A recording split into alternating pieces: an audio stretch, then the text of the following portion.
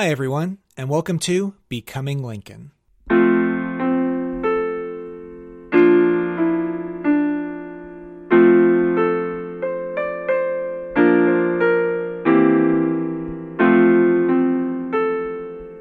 Episode 14, This Weary Mortal Round.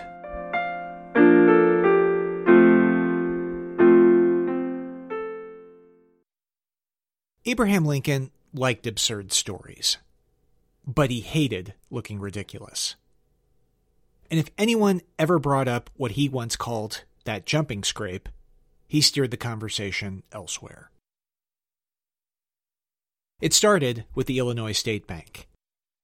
Lincoln spent much of his career in the General Assembly defending this institution against the Democrats' political and ideological assaults. Lincoln saved the bank in 1839, getting the legislature to allow it to suspend payments in hard coin through the end of the next legislative session. A special session was called in late November 1840. Once it ended, the bank would have to pay deposits in hard coin. The bank would die in that scenario because there wasn't enough hard coin to do so. To stave this off, the minority Whigs stayed away from the session to prevent a quorum, a requirement for adjournment. Lincoln, the minority leader, and Whig Representative Joseph Gillespie stayed behind to demand roll calls whenever the majority moved to leave. The Democrats, sniffing out the strategy, first sent out the House's sergeant-at-arms to round up absent Whigs. When they failed at this, they summoned all the Democrats back, pulling some out of sickbeds to create a quorum. Losing their heads, Lincoln and the Whigs then voted present on the next roll call. When they realized their mistake, Lincoln, Gillespie, and another Whig named Ashael Grimsley ran for the door to the chamber, which the sergeant had bolted. The only other egress was a first-story window. So, the window was opened, and Lincoln, Gillespie, and Grimsley jumped out. But it was too late. The Democrats called sine die, ending the session and signing the bank's death sentence. As historian David Herbert Donald wrote, the Democrats, quote, ridiculed Mr. Lincoln and his flying brethren and noted that his celebrated leap caused him no harm because his legs reached nearly from the window to the ground. Gillespie wrote later that Lincoln regretted the incident, quote, as he deprecated everything that savored of the revolutionary. Embarrassed as he was, the jump was in line with the manic behavior Lincoln had displayed throughout the year as he frantically fought for the Whig cause. But the end of the campaign robbed him of something that could consume his energy, and he soon showed an unhealthy lack of composure, as many of the personal, professional, and political bonds Lincoln forged in Springfield snapped in the space of a few weeks. It served as a prelude to the most dangerous emotional crisis of Lincoln's life. The first break came with Lincoln's friend and bedmate, Joshua Speed. Speed faced his own turmoil. His father had died in Kentucky the previous March, and with the economic depression still gripping the country, the family farm suffered. The Speeds urged Joshua to come home to sort things out. Speed was torn. He wrote to his sister, quote, I have many friends here, and while I have not done anything to rank me among the first men here, either for mind or money, I feel confident that I have credit for as much talent as for one with as little age, experience, credit, or capital as I had to start upon. Speed's choice was further complicated by the arrival of a beautiful 18-year-old named Matilda Edwards. Historian Joshua Schenck writes, quote, she turned heads with her willowy figure and her blonde hair that hung in curls, like the wind at play with sunbeams, said one admirer. Edwards moved into the mansion where Mary Todd lived. The two may have shared a bed. Edwards enchanted many men in Springfield. Todd wrote that Edwards, quote, fascinations have drawn a concourse of Beau and company round us. According to one account, Matilda Edwards received 22 offers of marriage. Speed also fell under Edwards' spell. In a letter to his sister, Speed wrote, quote, a mind as clear as a bell, a voice bewitchingly soft and sonorous, and a smile so sweet, lovely, and playful and countenance and soul shining through it. All these charms combined in one young lady, if nothing else interposed, would be enough to keep me here, would they not? Mary Todd, always a perceptive observer, wrote that month, quote, Mr. Speed's ever-changing heart I suspect in offering its young affections on her shrine, with some others. One of those others was Abraham Lincoln. A contemporary writer claimed that Lincoln declared, quote, if he had it in his power, he would not have one feature in her face altered. He thinks she is so perfect. The depths of his attraction are hard to measure. Speed later said that, quote, Lincoln did love Miss Edwards, but it seems likely he kept his feelings toward Edwards tightly corked. Elizabeth Edwards, Mary Todd's sister, once asked Matilda if Lincoln pursued her. Matilda replied, quote, on my word, he never mentioned such a subject to me. He never even stooped to pay me a compliment. But even if they were just a passing fancy, Lincoln's feelings for Edwards may have confused his feelings toward Mary Todd. As we said last week, the state of their relationship at this time is not clear. Mary had more than a few men at her own shrine, and Lincoln probably suffered the same anxieties with Todd that he did with most young, eligible women. His old doubts about providing for a family may have flared up after the November election, which ended his hopes of a well-paying federal position. Elizabeth Edwards, Mary Todd's sister, said Lincoln, quote, doubted his ability and capacity to support a wife. There were other pressures. Elizabeth Edwards and her husband Ninian objected to Abraham marrying Mary. Elizabeth later told William Herndon she thought Mary and Abraham were incompatible. She said, quote, Mr. Edwards and myself told Lincoln and Mary not to marry. They were raised differently and had no feelings alike. Finally, Lincoln the lawyer knew well the legal ramifications of formally committing. As historian Gene Baker wrote, quote, in 19th century America, a matrimonial pledge was as legally binding a contract as any commercial agreement, and the right of the rejected to seek damages was familiar litigation.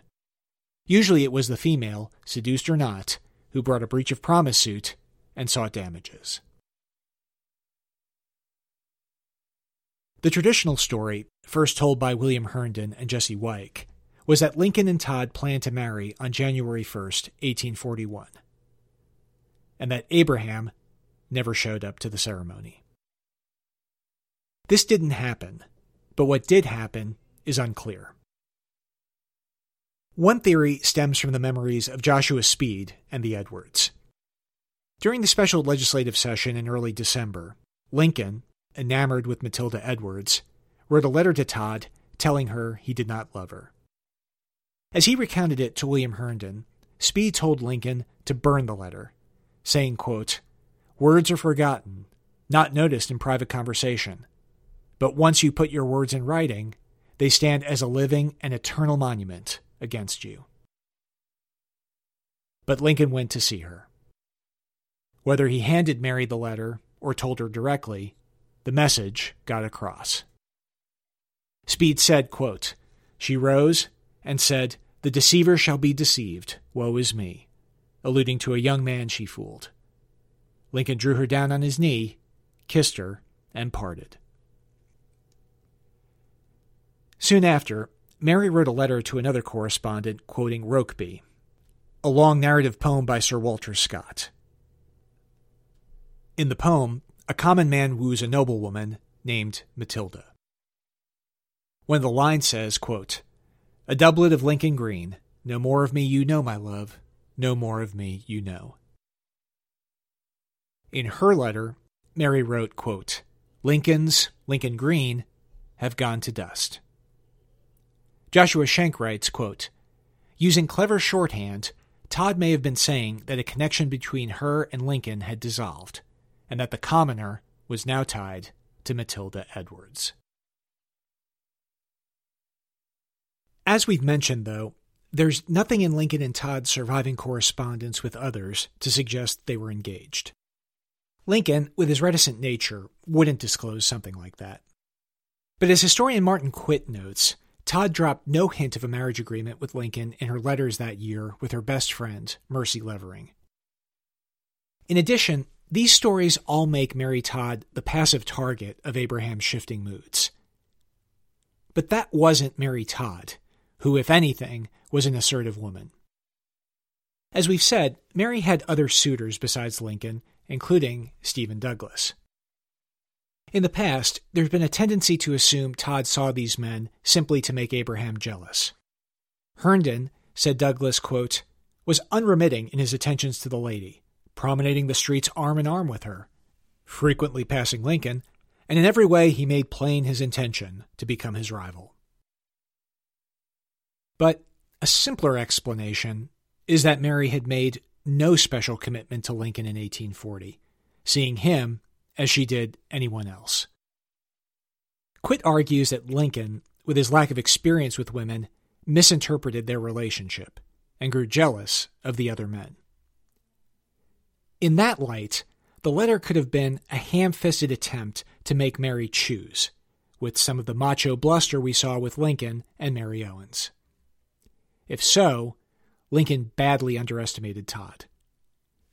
Quitt writes, quote, if, however, he initiated a breakup because he resented Todd's flirtation with another suitor, and she, in turn, was offended and told him to leave, then the termination of their courtship might well have led to his despair and would have been much more in tune with her reaction. He would have felt like a fool for having caused the split and then become more and more upset in the following days when he blamed himself for having acted on his suspicions of her being faithless to him. Quitt goes on to say that Mary, quote, took umbrage at his having the nerve to presume they had an understanding that precluded her from seeing other men. Whatever his intention in confronting her that fateful day, she turned the tables on him. I think Quitt's theory better reflects what we know of Lincoln's difficulties with women and Todd's personality and social standing at the time. But however it happened, Mary and Abraham had split. Around this time, Lincoln turned his attention to another female. He had known Sarah Rickard since he arrived in Springfield in 1837. She was a sister-in-law of William Butler, with whom he boarded. Rickard later recalled that in the late 1830s, Lincoln would take her to what she called little entertainments, like plays. Then, sometime in the winter of 1840-1841, Lincoln proposed marriage. Rickard said, quote, as was his custom, he brings quotations from the Bible, how but Sarah will become Abraham's wife. Now, it's possible this was some kind of lighthearted humor from Lincoln. At this stage in life, he didn't really take the Bible seriously. But it was strange behavior because Sarah Rickard was just 16 years old. She turned him down, later saying, quote, I always liked him as a friend, but you know, his peculiar manner and his general deportment would not be likely to fascinate a young girl just entering the society world. The weather in Illinois turned bitterly cold at the end of 1840. Snow and wind tormented the state. On January 1st, 1841, Speed sold his share of the general store, an event Lincoln later referred to as, quote, that fatal 1st of January. Needing new accommodations, Lincoln moved in with his friend William Butler. On January 2nd, Lincoln, whose legislative attendance was usually excellent, missed roll call in the House. Over the next few days, he missed more votes. He was present on January 8th when a representative named William Bissell introduced a resolution commemorating the anniversary of the Battle of New Orleans. During his comments, Bissell made some allusion to the jumping scrape the previous month. Lincoln immediately rose in anger. As the Democratic Illinois State Register wrote, quote, Mr. Lincoln said that as to jumping, he should jump when he pleased, and no one should hinder him. The following day, during a reapportionment debate, Lincoln made some oddly self-pitying remarks. Speaking to the chamber, Bissell claimed that old women were partial to the number 9. Now, remember that Lincoln had been part of a group of legislators called the Long Nine. A newspaper account reported Lincoln replying, quote, "A few years since, it will be recollected by the House, that the delegation from this county were dubbed, by way of eminence, the Long Nine, and by way of further distinction, he had been called the longest of the nine. Now," said Mr. L., "I dare to say to my friend from Monroe that if any woman, old or young, ever thought there was any peculiar charm in this distinguished specimen of number 9, I have as yet been so unfortunate as not to have discovered it." Lincoln kept missing votes, and then he disappeared for nearly a week, taking to his bed. Orville Browning, a friend who was also staying with the Butlers, later said Lincoln, quote, "was so much affected as to talk incoherently and to be delirious to the extent of not knowing what he was doing." His behavior had gone from uncharacteristic to outright terrifying. Elizabeth Edwards used the words crazy and insanity to describe him during this time, claiming, quote, "In his lunacy, he declared he hated Mary and loved Miss Edwards. This is true, yet it was not his feelings. A crazy man hated those he loved when at himself." James Matheny later told William Herndon that he feared Lincoln would commit suicide. Speed said, quote, "Lincoln went crazy, had to remove razors from his room, take away all the knives and other such dangerous things. It was terrible." For more than a century, historians thought the falling out with Mary Todd led to Lincoln's collapse. Scholars today, with a better understanding of psychology and mental illness, are more cautious.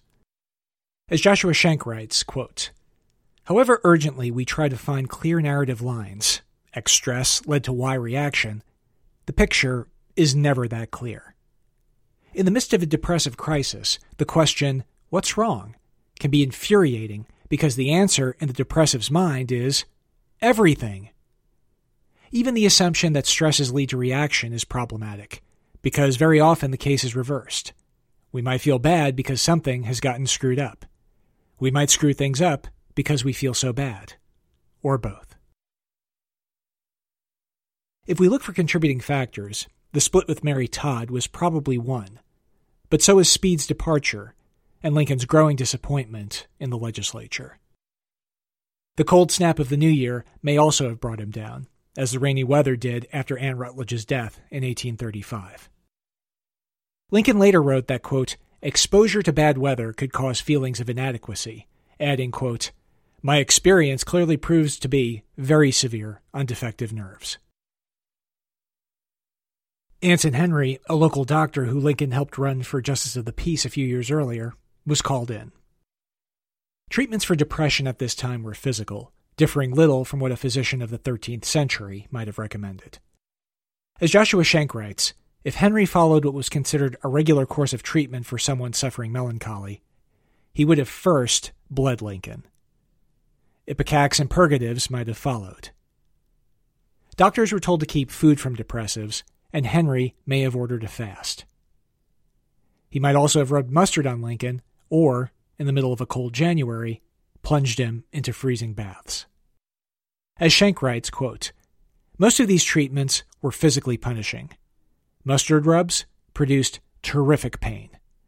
Black pepper drinks were like a bomb in the stomach. Mercury, the principal substance used to purge the stomach and the bowels, poisoned the body." The torturous quality of these treatments did not diminish them in the eyes of physicians. To the contrary, the more a patient suffered, the more evidence that the body was being stirred up and cleaned out. Unless a doctor was imaginative enough to buck conventional wisdom, treatment was hell. In a letter to Stuart on January 20th, Lincoln asked his partner to get Henry an appointment to a local postmaster position, saying the doctor was, quote, "necessary to my existence." He concluded quickly, quote, "I have not sufficient composure to write a longer letter." 3 days later, his agony burst out in a follow-up letter. Lincoln wrote, quote, "I am now the most miserable man living. If what I feel were equally distributed to the whole human family, there would be not one cheerful face on the earth. Whether I shall ever be better, I cannot tell. I awfully forebode I shall not. To remain as I am is impossible. I must die or be better, it appears to me." News of Lincoln's collapse spread through Springfield. The Illinois State Register took a mean-spirited swipe at Lincoln's indisposition, but nearly everyone else was sympathetic. On January 21st, a local woman wrote her brother saying she had been, quote, "very distressed for Lincoln," adding she heard, quote, "he had 2 cat fits and a duck fit." A week later, a woman named Jane Bell wrote, quote, "The doctors say he came within an inch of being a perfect lunatic for life. He was perfectly crazy for some time, not able to attend to his business at all." By February, Lincoln had emerged, looking haggard and emaciated. Bell said, quote, "They say he does not look like the same person," which Shanks suggests reflects the torture Lincoln endured at Henry's hands. He returned to the legislature and the courts, taking up a regular caseload in February and March. John Todd Stewart's long absences in Washington meant Lincoln shouldered more of the caseload and made less money. With Stewart's re-election to Congress that November, both men may have sensed it time to move on. Soon, Lincoln found a new partner. In his January 23rd letter to Stewart, Lincoln wrote that, quote, "If I could be myself, I would rather remain at home with Judge Logan." Judge Logan was Stephen Logan, who we met all the way back in our first episode. Stephen Logan was 41 years old in early 1841, 9 years Lincoln's senior. He was an aggressively sloppy person who wore his clothes loosely and always seemed to have tobacco juice running down the sides of his mouth. But attorneys in Springfield, including John Todd Stewart, revered his mind and his gift for clearly explaining complicated legal concepts. The Sangamo Journal wrote in 1843 that Logan, quote, "is regarded as perhaps the best lawyer in the state, and has undoubtedly a fine logical mind. His voice is not pleasant, but he has a most happy faculty of elucidating and simplifying the most obstinate questions." Lincoln was also one of Logan's admirers. Usher Linder later wrote that Lincoln said, quote, "It was his highest ambition to become as good a lawyer as Logan." A native of Kentucky, Logan had served as a judge in Springfield.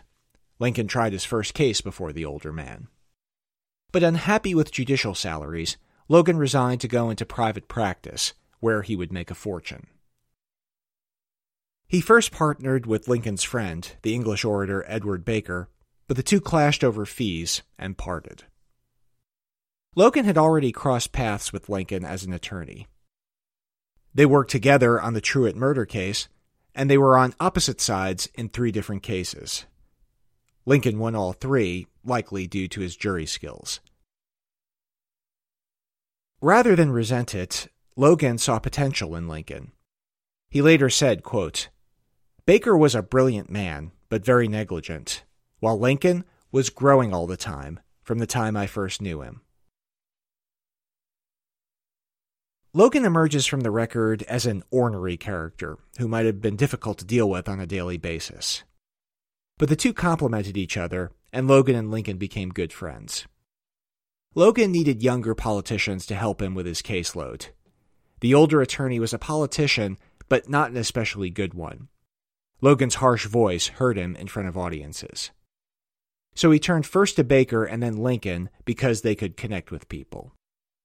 As Logan later wrote, quote, "Both he and Baker were exceedingly useful to me in getting the goodwill of a jury." For Lincoln, an unseasoned attorney whose knowledge of the law, Logan said, quote, "was very small when I took him in," Logan's skills provided an unmatched opportunity. Logan helped Lincoln improve his legal writing and might have helped fill in the gaps left in his self-education, though as historian Brian Dirk notes, hard evidence for this is lacking. But, as Dirk writes, quote, Logan wanted a partner whose speaking abilities could complement his research and reasoning talents. Logan had the technical expertise in the law that Lincoln lacked. Lincoln was a more winsome and appealing trial lawyer. It was a sound foundation for a partnership. It was not an equitable partnership. Where Stewart and Lincoln split fees 50-50, Logan kept 2/3 of the income that came into the firm. But they stayed busy. But Lincoln was still unwell. He seems to have been asocial that spring and summer. James Conkling, a friend of Lincoln's, wrote to his fiancée in March, quote, I suppose he will now endeavor to drown his cares among the intricacies and perplexities of the law. No more will the merry peal of laughter ascend high in the air to greet his listening and delighted ears. Alas, I fear his shrine will now be deserted, and that he will withdraw himself from the society of us inferior mortals. Mary Todd wrote in June that she had not met him, meaning Lincoln, quote, in the gay world for months, and added that, quote, I would that the case were different, that he would once more resume his station in society. But Lincoln wanted to get away. His January letters to Stewart alluded to a potential diplomatic posting, and on March 5th, the congressman recommended Lincoln for a job in Columbia, an appointment that never came through. Before Speed left Springfield in May, he made Lincoln promise to see him in the Bluegrass State. Once Lincoln had wrapped up his business with the courts in early August, he made the journey to see Speed and his family at their estate called Farmington. Farmington, as Sidney Blumenthal writes, was a 14-room brick mansion with high ceilings and floors. It sat on an estate Joshua Schenck describes as, quote, a private village, where the main crop was hemp. This was a plantation, and Lincoln was given a slave who served as his valet. If Lincoln objected to this, he left no record. The Speeds welcomed Lincoln with open arms and treated him as another family member. They found his lack of table manners endearing, as well as his bashful self-awareness of it. He played games with Speed's sister Mary. Lincoln later wrote to her, quote, You and I were something of cronies while I was at Farmington, and that while there, I once was under the necessity of shutting you up in a room to prevent your committing an assault and battery upon me. Lincoln also took daily walks with his friend Joshua, who was doing what he could to ease Lincoln's pain. Yet, as Speed noted, Lincoln often seemed, quote, moody and hypochondriac during the visit, unable to shake his gloom. Joshua Speed's mother, Lucy, observed him in this state one day.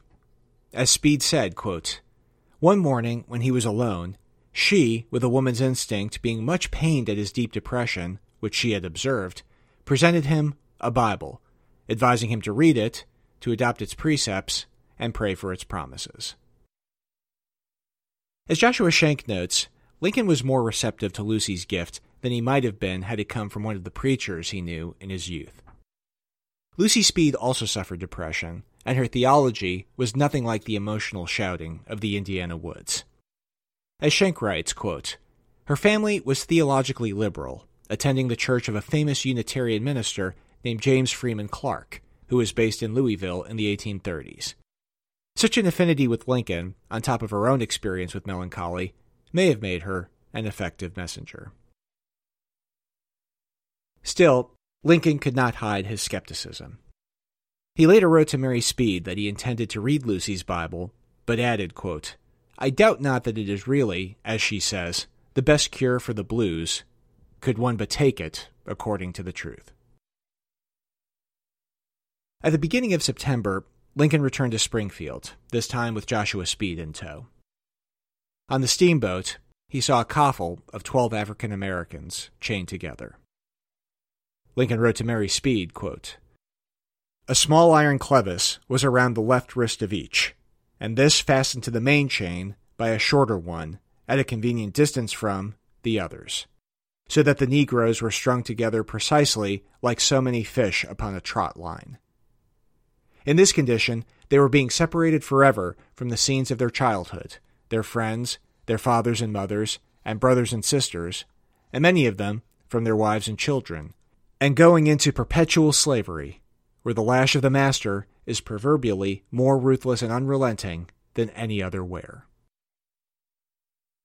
And yet, describing them to the young woman that September, Lincoln said they were, quote, the most cheerful and apparently happy creatures on board, and described them joking or playing cards. Lincoln concluded, quote, how true it is that God tempers the wind to the shorn lamb, or in other words, that he renders the worst of human conditions tolerable, while he permits the best to be nothing more than tolerable. The most common explanation for this astonishingly dim and shallow perception of slavery is that Lincoln, mired in misery, only thought of his own pain. As Charles Strozier writes, quote, Lincoln seemed unable to go beyond his own misery and reacting to the boat scene. He failed to distinguish his sense of dejection over his conflicted relationship with a woman who still loved him from the depths of sadness those slaves on the chain had reached. All human misery was only a mirror of his own unhappiness, and feigned gaiety, or suppressed misery, a behavior lesson for him to learn. In later years, the memory would torment Lincoln, and he would describe it as such to Joshua Speed. But at this time, the picture of happy and contented slaves Lincoln paints, even if he was concealing a deeper emotion, reflects only white fantasies. As he returned to law and politics in Springfield, Lincoln found himself having to nurse his friend back to health. While in Kentucky, Joshua Speed had started courting a woman named Fanny Henning, a neighbor of the Speeds who had been orphaned as a girl. The historian David Herbert Donald called her vivacious, and Lincoln described Henning in letters as, quote, one of the sweetest girls in the world. He said she had heavenly black eyes, and added that Fanny was someone who had, quote, a tendency to melancholy, though he quickly added that this, quote, is a misfortune, not a fault. Speed and Henning had been seeing each other during Lincoln's trip to Kentucky. Lincoln once and possibly twice traveled with Speed to meet Fanny and see John Williamson, her uncle and guardian. As Donald wrote, quote, Williamson, an ardent Whig, insisted on engaging his visitors in a political discussion. By prearrangement, Lincoln, a diehard Whig, pretended to be a Jacksonian Democrat and ensnared Williamson in such a lengthy political argument that Joshua was able to escape for a few minutes of private conversation with Fanny. Speed spent the fall of 1841 in Springfield, then returned to Kentucky on New Year's Day. When Speed left, he was either engaged to Henning or went to ask for her hand. Joshua appears to have suffered from terrible anxiety that Fanny might reject him, or, worse, that she would accept him, which tore him with self-doubts. Lincoln recognized his friend's fears.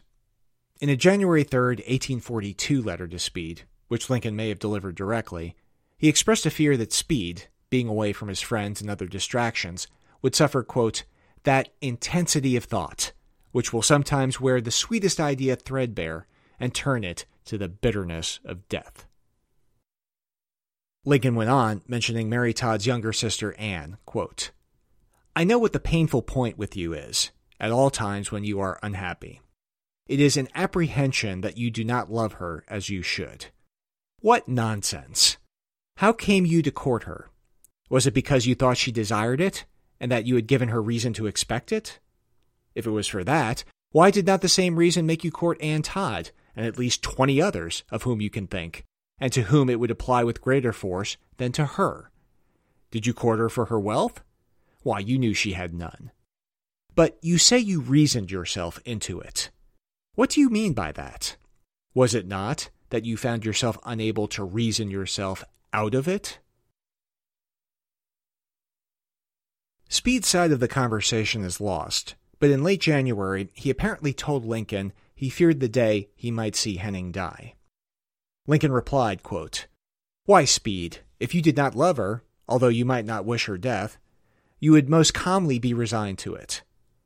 Perhaps this point is no longer a question with you, and my pertinacious dwelling upon it is a rude intrusion upon your feelings. If so, you must pardon me. You know the hell I have suffered on that point, and how tender I am upon it. You know I do not mean wrong. Charles Strozier sees, quote, a morbid fascination with the destructive potentiality of sex in these exchanges, a symbol of two men who really had no experience with the activity. Joshua Speed and Fanny Henning married on February 15, 1842. The way Strozier describes it, Speed all but leaped out of his nuptial bed to report his experience to Lincoln, writing that he and Fanny, quote, are no more twain, but one flesh. Lincoln wrote to Speed 10 days later, quote, I tell you, Speed, our forebodings, for which you and I are rather peculiar, are all the worst sort of nonsense. Strozier writes that Speed's triumph here was, quote, the turning point in Lincoln's emotional life. He writes, quote, when Speed at last consummated his relationship with Fanny, and the sky did not fall in, Lincoln was liberated from his fear of marriage. Speed experienced what Lincoln could only fantasize about. He served as a kind of emotional proxy for his conflicted friend. Speed thus proved therapeutic. Joshua and Fanny, meanwhile, started a marriage that would last 40 years. They would go on long walks in the woods looking for wildflowers, and Joshua showed a touching devotion to Fanny when they were separated. In one letter, he wrote, quote, I wrote to you yesterday, and today, having some leisure, I will write again, on the principle, I suppose, that where your treasure is, there your heart will go. Fanny apparently sent kind notes to Lincoln and included a violet in one. In thanking the happy couple for it, Lincoln wrote, quote, there is one still unhappy whom I have contributed to make so. That still kills my soul. I cannot but reproach myself for even wishing to be happy while she is otherwise. Lincoln had been through an emotional hell over the previous 15 months. If he was no longer in the depths where he had once found himself, his psyche was still in terrible shape. In his darkness, Lincoln may have thought of Mary and their mutual love of Robert Burns' poetry. Perhaps his mind ambled to lines from one of his favorite poems, A Cotter's Saturday Night. Quote, I've paced much this weary mortal round, and sage experience bids me this declare. If heaven a draught of heavenly pleasure spare, one cordial, in this melancholy vale, 'tis when a youthful, loving, modest pair, in others' arms, breathe out the tender tale, beneath the milk-white thorn that scents the evening gale. Next time, we'll conclude our first season by looking at Abraham and Mary's slow drift back toward each other. We'll also see Lincoln nearly throw his career and life away in a duel of honor.